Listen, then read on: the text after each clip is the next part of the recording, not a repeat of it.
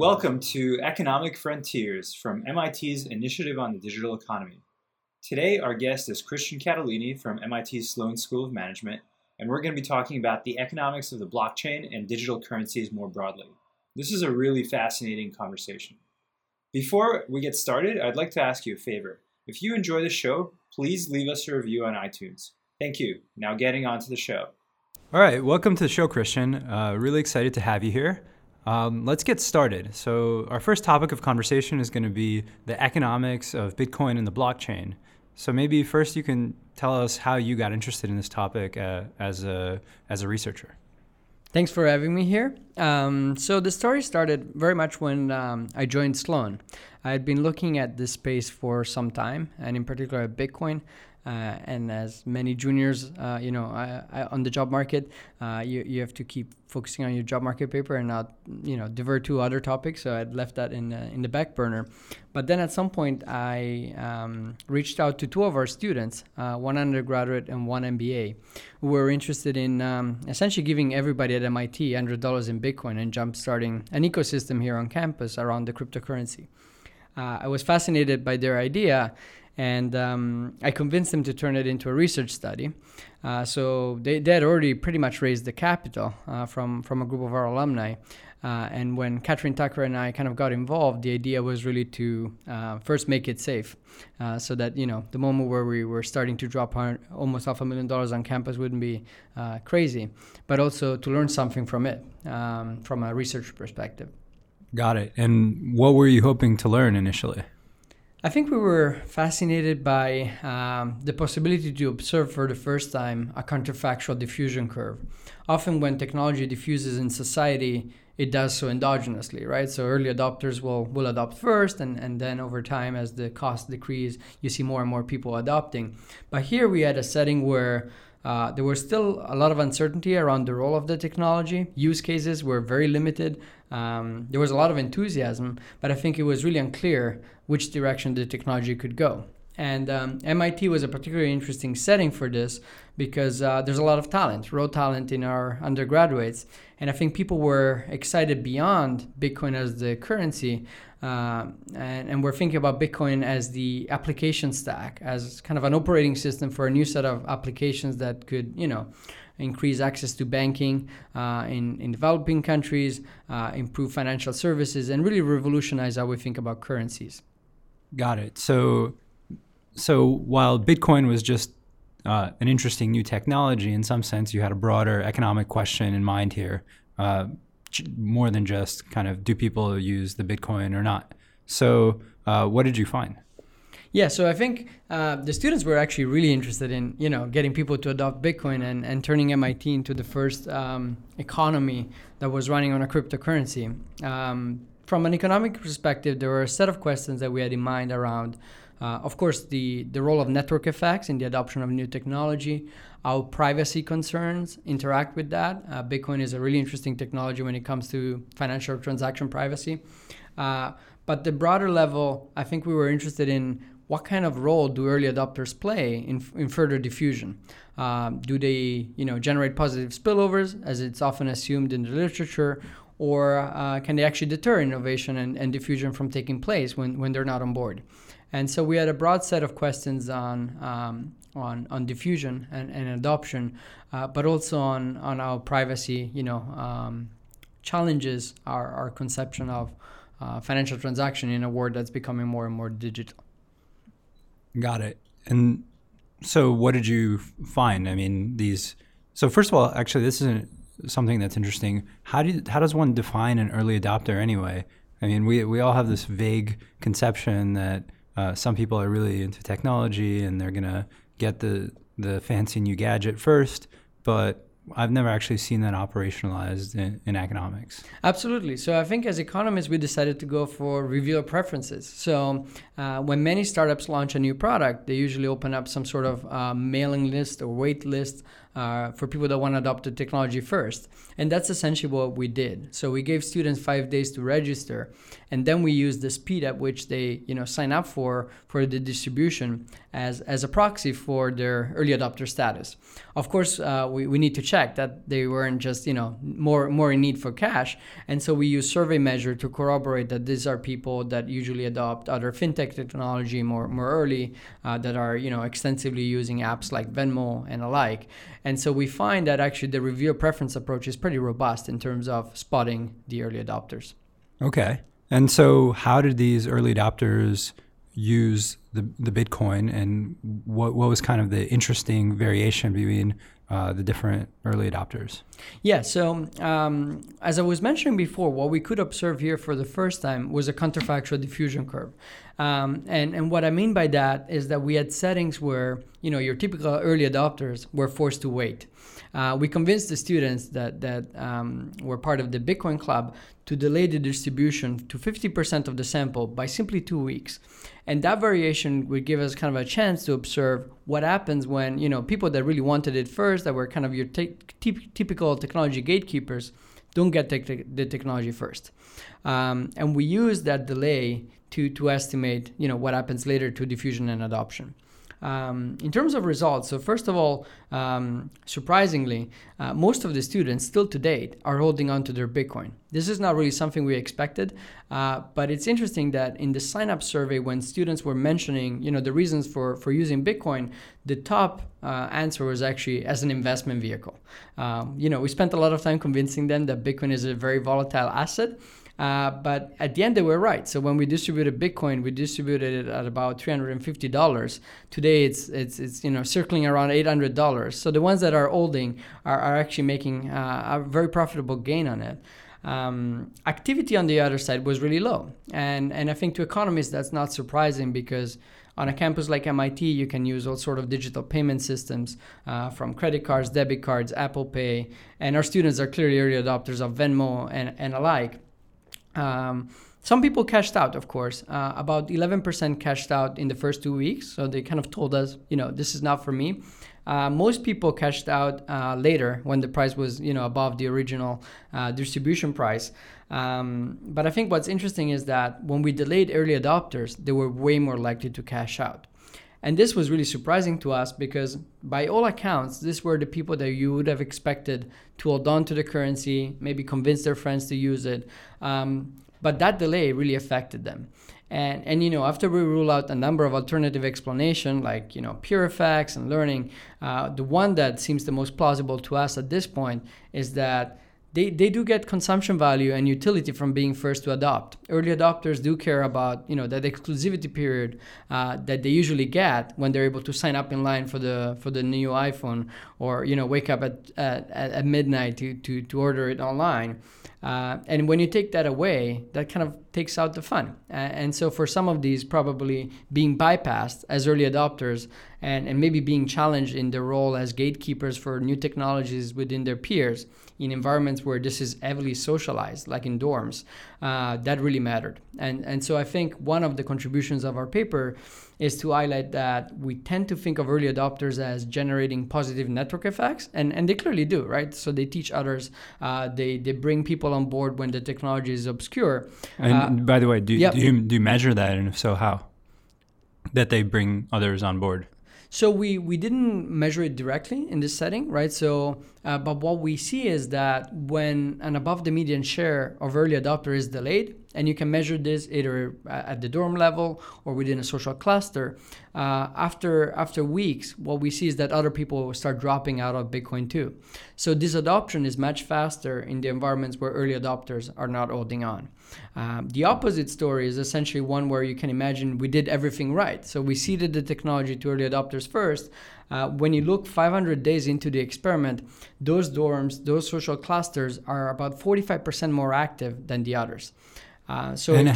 Just a clarification, how do you define activity? Just the fact that they chose to receive the Bitcoins into a wallet, or are they actually doing something with it? Right. So first of all, we get transaction data from the wallet intermediaries. We track it on the blockchain. We use some machine learning to do all of that. But also, the 45% figure that I just mentioned is based on a really conservative estimate. For that one, we explicitly looked at people that kept adding money to their Bitcoin holdings. And so these are people that not only are maybe actively using it, but are also increasing increasing their assets in Bitcoin. I think what's interesting is that, again, many people are holding it possibly as a speculation device, but also that people seem to be looking at these early adopters for advice and reference in these environments. Got it. All right. And then just turning back to these slower adopters. So you mechanically delayed the adoption of people that would have otherwise chose to adopt earlier. And this resulted in them kind of being less excited about that technology. So I think that's actually a really interesting finding, because I think a baseline model for early adopters might just say that the people that adopt early get more utility from the technology itself. And here you're showing that a lot of it is due to the fact that it makes them cool or fashionable. It's more like a social benefit rather than an actual benefit in terms of the consumption sense. Yeah, I think you're absolutely right, and in fact, you can think of it as a traditional trade-off. These people occupy roles in their peer group that are clearly valuable, and I think part of their reputation is based on the fact that they do introduce new technology to their peers, and are successful at doing that. But of course, access comes with a cost, and I think some of these may have higher consumption value from like you mentioned, from being the first ones, and that's very much consistent with what you see also in crowdfunding, where often people are willing to pay months in advance for a gadget that won't be out for another year, and when those early adopters have been bypassed and the product has been delivered to somebody else first, they also get pretty angry. Interesting. And so does this actually have implications for business strategy or firm strategy in any way, that there's this additional motivation for the early adopters? Yeah, so I think the way we usually think about the introduction of a new product is that often there are technical considerations for why you want to limit access. And so when you look at very successful rollouts like Gmail or other ones, often what happened is that scarcity served two purposes. The first one was you couldn't give access to that many gigabytes of emails to everybody at the same time. But the second one was creating this elite status of Gmail invites, which we're selling on eBay for $150. I think what our paper highlights is two things. So the first one is that there may be value in that exclusivity period. So even if you think about a monopolist trying to optimize the distribution across heterogeneous consumers, you may want to introduce this inefficiency in the distribution because of the benefits that you get from that. But the second one is also that when you think about technology diffusion curves, often in the management literature, we tend to go to the MBA class and teach that you can manage the technology diffusion process, that you can strategically accelerate it. I think our paper shows that Zvi Grilikes and the early literature in economics is sort of right. It often backfires to try to accelerate that diffusion process. There's a natural order, and so the best way to maybe diffuse a new product, so if you really want to be practical about this, would be to know your early adopters. Often these people show up at your door first, and so it's easy to identify them. They sign up first, they show up at your stores when on launch date. But in other cases, if you think about a government maybe trying to introduce a new beneficial technology into society, they may not do so. And so what could be worthwhile in those cases is trying to identify these people before you see the technology. Because what our results show is that if you really want to benefit from the positive network effects of these individuals, you may have to give them access first. Got it. Yeah, that's super fascinating. So I want to move on now to a related work that you've done about the blockchain. And as a preface, there's kind of a nexus of related technologies that are involved in making a digital cryptocurrency work. And a lot of people have focused on Bitcoin. So why did you focus on the blockchain instead? And actually, before you get to that, can you just define what the role of the blockchain is in this ecosystem? Yeah, so first of all, let me clarify that I think whatever term we chose, it won't be able to capture the complexity of this space. I think there's been a lot of hype. And our purpose with Joshua Gans in writing this piece was really to separate basic economics from hype. The reason why we landed on blockchain is because it has become one of the terms that encompasses a lot of technologies that are, broadcasted in this space. Some other people use the more politically correct term of distributed ledger technology. But I think at its core, it's really about cryptocurrencies. And so blockchain has become a useful term for talking about cryptocurrencies, but the two are really linked. And I think what we're trying to highlight in the paper is that you cannot have, a real blockchain without a cryptocurrency in the back end. So what is the role of the cryptocurrency, and or can you explain to the audience what a cryptocurrency is and what the distributed ledger is, maybe using an example? Yeah, so let me start with the blockchain, and then we'll build up to the other components. I mean, the cryptography is fascinating here, and I think for economists interested in this space, appreciating some of the underlying complexity is actually really useful. A blockchain, like the name says, is essentially a chain of blocks.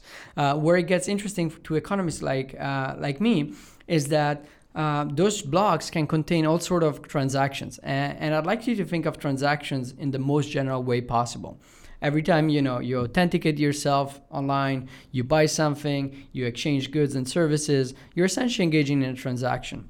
And so you can track digital goods, physical goods, exchanges of IP rights. This becomes a very interesting structure. That's why we call it kind of a general purpose technology for recording, settling, and actually having a perfect audit trail of what has happened. Now, in the paper, we talk about two costs that I think are going to be affected by this suite of technologies. The reason why we like to think about cost is because, again, to separate some of the hype around this idea that blockchain will revolutionize everything, I think we first need to think about, in terms of really simple economics, what is changing. So can I just interject a little bit? So far you've described to me a system that records transactions.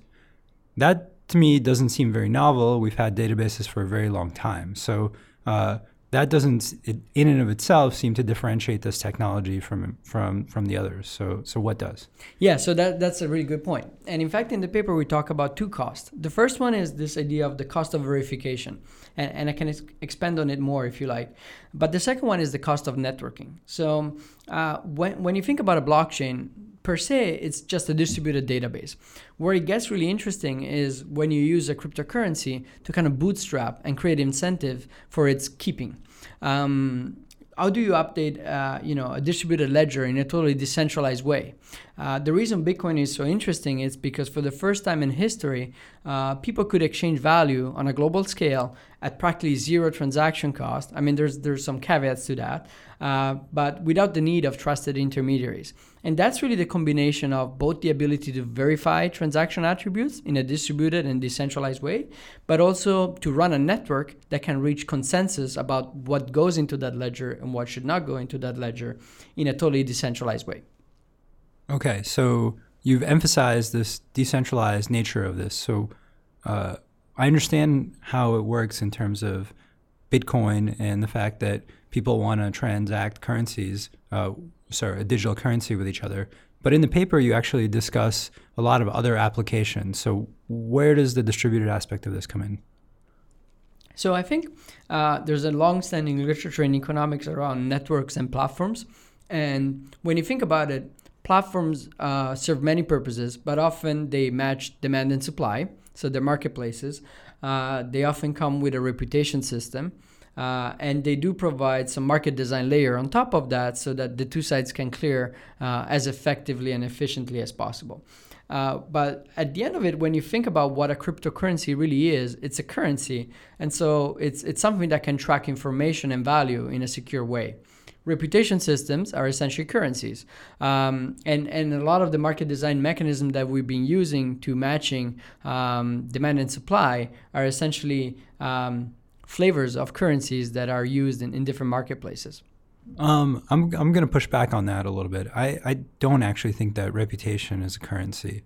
At least the classical definition of a reputation in economics is that it's not actually something that can be traded away necessarily. Let's say I'm known to be a smart person, then I can't trade that to you. that reputation, right? So can you clarify on that? Yeah, so the trading aspect is not necessarily what I was focused on when I mentioned the word currency, right? So in society, there's currencies that we trade and exchange in marketplaces, but there's also types of currencies that are not tradable, but still serve a purpose for signaling in labor markets or in academia. I mean, a lot of the exchanges within academia are based on currencies that are not explicit, and so when you think about that, what makes markets work are different types of currencies. Sometimes they can be monetized, and sometimes they're not converted into US dollars, but they still serve this inherent purpose of transferring information about value in different ways. Got it. Yeah. So to me, that would seem just like a credible signal or information that is useful to parties that are transacting. So yes. maybe that's an alternative way of absolutely. Of phrasing that. I think so. What makes the distributed ledger useful is that you can record anything of value, anything that it's meaningful for that marketplace to exist. In some cases, it could be the reputation of a certain seller. In other cases, it could be information about the provenance of the goods, their quality, how they went through the supply chain, which parties have signed off on different steps, the credentials of the parties involved. Think about the degrees, right, of people on a labor market. And so when we talk about currency, we're thinking in the broadest sense possible. Okay. So let's move to how one might actually apply this. So you mentioned an example that I think is pretty well suited towards this, which is the credentials relating to a degree. So we've had degrees for a very long time, and people use them in order to find jobs and in order to establish a reputation. And on the internet currently, one way to kind of verify that you have a degree is you give a university email, and that's how a lot of websites actually figure this out. So how would a blockchain-based solution to degrees improve on this situation? Yeah, so I'm thinking on the fly on that. I think different ways. So one level is that as you lower the cost of verification, you can verify in situations that you wouldn't have verified before. And so you could imagine that not only I want to verify the degree, but the subparts of it in terms of courses, classes taken, achievements through the course. And so if you think about a student going through maybe the undergraduate experience, there's a lot more information that gets lost in that transcript. Furthermore, I mean, there's been fraud and there's been cases where degrees weren't verified in the proper way, often at very high levels of government too, in different countries. So I think there would be value in a platform where we can track credentials in a much more reliable way. But I think where it gets interesting on the extensive margin is that suddenly the unit is not so much the whole degree, but it's the components. And so every data point in that degree could be verifiable and could carry additional information to the marketplace. And in practice, would it mean that the university is recording all this information? So the university has an account and the individual student has an account, and then how would a third party access this information? So one way would be to, and you would have to think through the privacy implications of it. So blockchain has also different degrees of privacy depending on how it's implemented. But something that would be useful, it's not just one institution being on such a blockchain, but multiple ones. And so then you would have a federated system where you're essentially tracking attributes about identity that are meaningful. And then people could use them in different settings. You could imagine, they may be relevant maybe for credit or for some other instances, or institutions that want to compete online, maybe with universities in providing degrees that are available, could record it in the same way, and they could use the outcomes of the individuals tracked also this way to show progress. So I think once you rethink about the marketplace as an ecosystem, that currency has value throughout this ecosystem in different ways. And I think the hard part is really thinking about those extensive margin applications. What can you do once you have this? Okay. One thing that we haven't mentioned yet, but you do mention in the paper, is the concept of smart contracts. And one example that you give that is particularly interesting is the example of an auction. So can you walk us through that? Yeah, so when we talk about auctions, it's more to make a broader example of what happens once you intersect the currency with programming. So I think we've seen with recent events that smart contracts are extremely hard to pull off properly, and we haven't learned how to translate legal code into software. So just for the listeners, yeah. what is this recent event? So Ethereum, which is one of the different cryptocurrencies, essentially created what is very much a digital venture capital fund to fund cryptocurrency projects. And Ethereum uses a full Turing programming language on top of it, which is much more sophisticated relative to Bitcoin. Bitcoin allows only for very simple types of scripts. But as a consequence, in the effort to experiment with this technology and build new things, I think the developer community behind it ignored that this always poses challenges, right? So there's always unintended consequences when these systems become complex. And one hacker essentially was able to, exploit a bug in the system, run essentially everything through a loop, and funneled money out of this VC fund, which created a major chaos because, of course, there's a whole consensus system and how the code base is updated, and there was a long debate on how to fix this problem once it had happened. But I think it goes to show that smart contracts are extremely powerful, but they're also complex. And so we need to think about, once we start automating parts of our society this way, do we really understand what these contracts are doing? Okay, got it. All right, so now going back to the simpler example of the Yes. auction. So I think the auction, the example we use in the paper is the Vickrey second price auction, which is a classic case where, you may not want to disclose your real willingness to pay because you're worried about expropriation. Of course, all the usual caveats of auctions running multiple times would apply. But what's interesting here is that you could design a cryptocurrency in a way that bid is never revealed to the seller. And so you end up paying the second price, which is, economically optimal, but you're not revealing your true willingness to pay because essentially you're using some clever cryptography to work around that. Okay, just to clarify that for the listeners, so suppose that me and Christian are bidding on an ad slot for Google. Christian is willing to pay $100 and I'm willing to pay $50. If we both bid our true valuation, the way that the second price auction would work is Christian would win and he would have to pay $50. So in the classical way the system works, Google, who's auctioning this off, would actually see the $100 bid. But potentially there could be a smart contract that does this instead of Google, and that smart contract will only tell Google how much to pay and to who to pay, but they would never know that Christian was actually willing to pay $100. Is that correct? Yes, and to give you a different example of the intersection between cryptocurrencies and economics, there's a reason why one of the early use cases of Bitcoin was online gambling. One of the issues with online gambling is that it's really hard for anybody online to verify that you're playing against a fair house. But if you're tracking some of this transaction on a public ledger, and with some added clever cryptography on top of it, the house can cryptographically prove that they're not cheating. And so you suddenly have a marketplace where you didn't have it before. Another example could be once you connect, an Internet of Things device to a cryptocurrency. Let's assume that the device is, secure, so it cannot be tampered with. Suddenly, you could sell information coming out of that device. Maybe it's a sensor tracking pollution or, radiation or whatever you're interested in, into a marketplace. And so I think what's fascinating to economists is that suddenly we can price things at a level that we couldn't before. And maybe we can work into solving market failures or other issues where pricing externalities has been extremely challenging. So I find that quite fascinating. Interesting. So this Internet of Things example, do you really think that people would be willing to pay that enough money to justify the device? So for example, let's say we had a camera sitting here outside of the Sloan building. Would anyone be willing to pay for its data? I think that's an open question, right? So going back to the pollution example, maybe you would have to subsidize that at the beginning to get the sensors out. But that would be a way to bootstrap such a network. And then maybe you could sell the data stream coming out of it.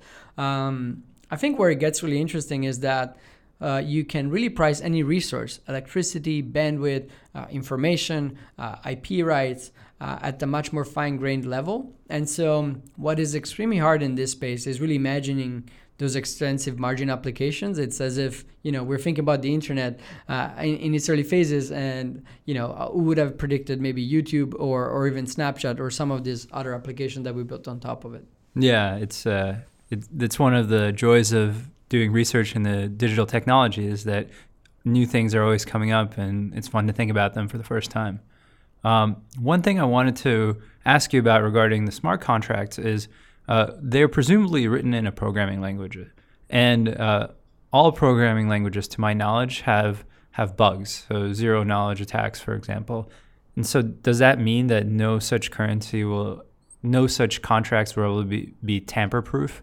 Like if Ethereum is written in Java, for example, and there are well-known exploits that have occurred throughout the history of Java, when you find one, does that mean that you'll be able to just extract all the money from such a system?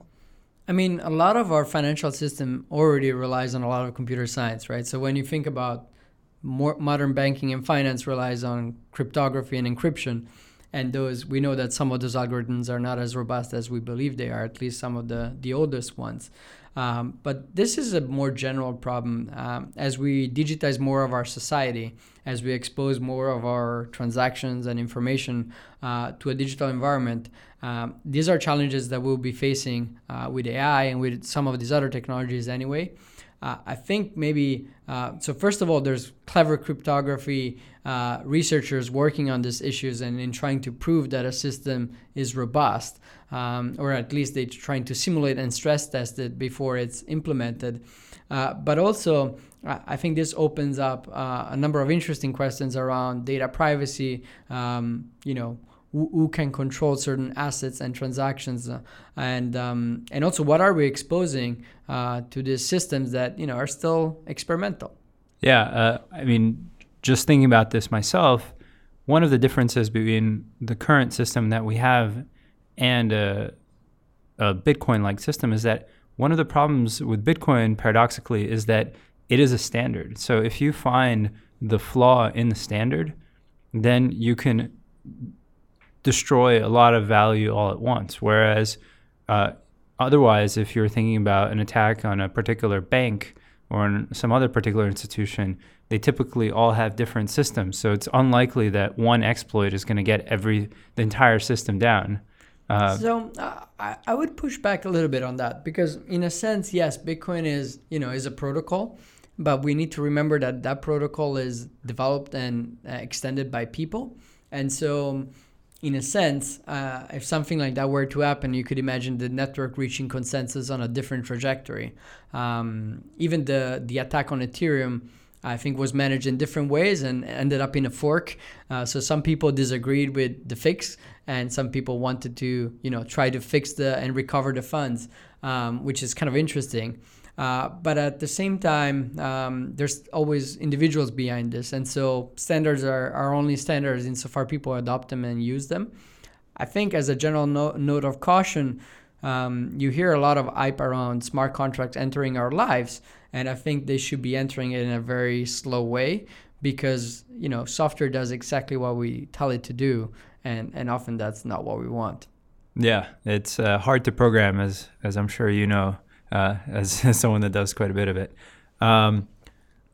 One aspect of this technology that we haven't talked about yet is its usefulness for not like a broad network, but for kind of a narrow network. So let's say financial institutions that are in close cooperation that could potentially use such a system. So can you talk about that? Yes, and in fact, you hear a lot of discussion around what people call usually private blockchains or, permission blockchain in contrast to Bitcoin, which is permissionless.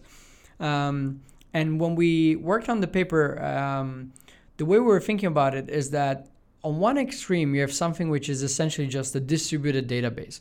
And you have a bunch of organizations coming around and agreeing on what the standard should be for, Bank of America settling transaction with some other bank. Are those innovative? Not so much, right? In a sense, we did have the technology to build this for a long time. What's interesting is that it's become a focusing device. So you're seeing a lot of financial institutions coming around blockchain and distributed ledger technology as a way to standardize their processes and maybe realize that, settling at T+3, so 3 days, is not the most efficient thing for liquidity. And there's frictions in the system that, in a digital environment don't need to exist. So it's helping in that direction. But on the other end, these private blockchains are really only taking advantage of one of the two costs that I mentioned. So the cost of verification. They don't need proof of work, so they don't need the costly mining and energy wastefulness of cryptocurrencies like Bitcoin. But at the same time, they're also vulnerable to either collusion by the entities involved or by the system being attacked. So recently, there's been a number of attacks on SWIFT, a network broadly used for banking transactions on a global scale. People were essentially able to funnel fake messages and move money around, mostly because the network is only as robust as each one of its nodes. What is actually more interesting as you move away from these private blockchains and into the more permissionless world is that you can think of them as open innovation protocols, in the sense that when you're launching a new cryptocurrency where everybody can build on the periphery and build applications on top of it without asking for consent, what you're doing is you're creating an innovation ecosystem that can flourish. And so with Bitcoin, I think what we're seeing is that, of course, it's not compliant. It has all sort of issues with anti-money laundering and know your customer regulation because it wasn't designed to comply with the current financial system. But at the same time, for anybody that wants to build on top of Bitcoin, they don't need permission. And so they can start tomorrow a service that uses the Bitcoin blockchain maybe to timestamp things or to record certain transactions without having to go through an intermediary. As you look into the future, I think there's a lot of potential into this, both in terms of the provision of public goods. You could imagine private-public collaborations, or even when you look at software, open source communities usually had to rely on signaling, right? So career signaling for people contributing to it. Maybe large firms doing big investments because they can appropriate through complementary assets. So think about IBM donating to some of these projects and then appropriating on the consulting side. But here you have a system where a whole community can come around and use the crypto token to fund the initiative. And this is where this becomes really similar to crowdfunding because when you're launching a new cryptocurrency, maybe with a different market design choice, maybe you want more privacy, maybe you want less privacy, maybe you want to be government compliant versus not, or you want to allow for contracts, or whatever your choice is. What you're saying is that by issuing tokens, you're essentially funding your future development, because those tokens and the returns on arbitrage or speculation can then go to fund the developers that build that ecosystem. So that makes a lot of sense, but I think it's perhaps maybe a little misleading unless I'm misunderstanding things, because most open source projects are not cryptocurrency related. So why does it matter that if your open source project happens to be cryptocurrency related, that you can bootstrap it in this way? I mean, if we're designing a new text editor, why does this funding channel matter, I guess?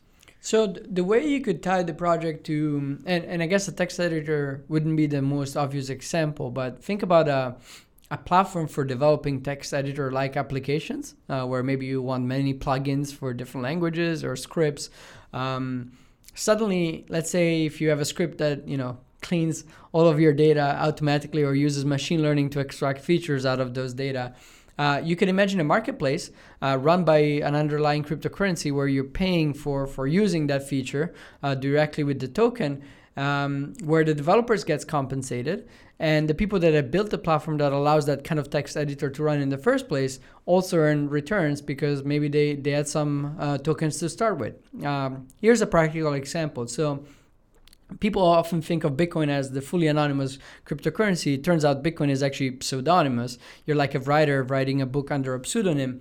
And that has issues, right? Because essentially, if you think about even in corporate environments, if you want to settle transactions between firms, the last thing you want is for your competitors to be able to track some of your moves or your suppliers or stuff like that. So the need of privacy is a big one, even for legitimate uses. In October, there was the launch of a new cryptocurrency called Zcash, And the whole assumption behind the founders of Zcash was that essentially we needed a cryptocurrency that offered different degrees of privacy and potentially much higher privacy than even Bitcoin. And the way that group came together, even across academic contributions to it, is to build a business around the crypto token. So they have what is called the Founders Reward, which means that part of the cryptocurrency mining will go automatically to people developing it and improving the ecosystem. This will take time to unfold. Even equity crowdfunding is in its nascent phase, and it's slowly moving up the chain from angels to VC. But eventually, you could definitely imagine cryptocurrencies being used to fund public goods, to fund valuable ecosystems, and sort of general purpose technologies per se.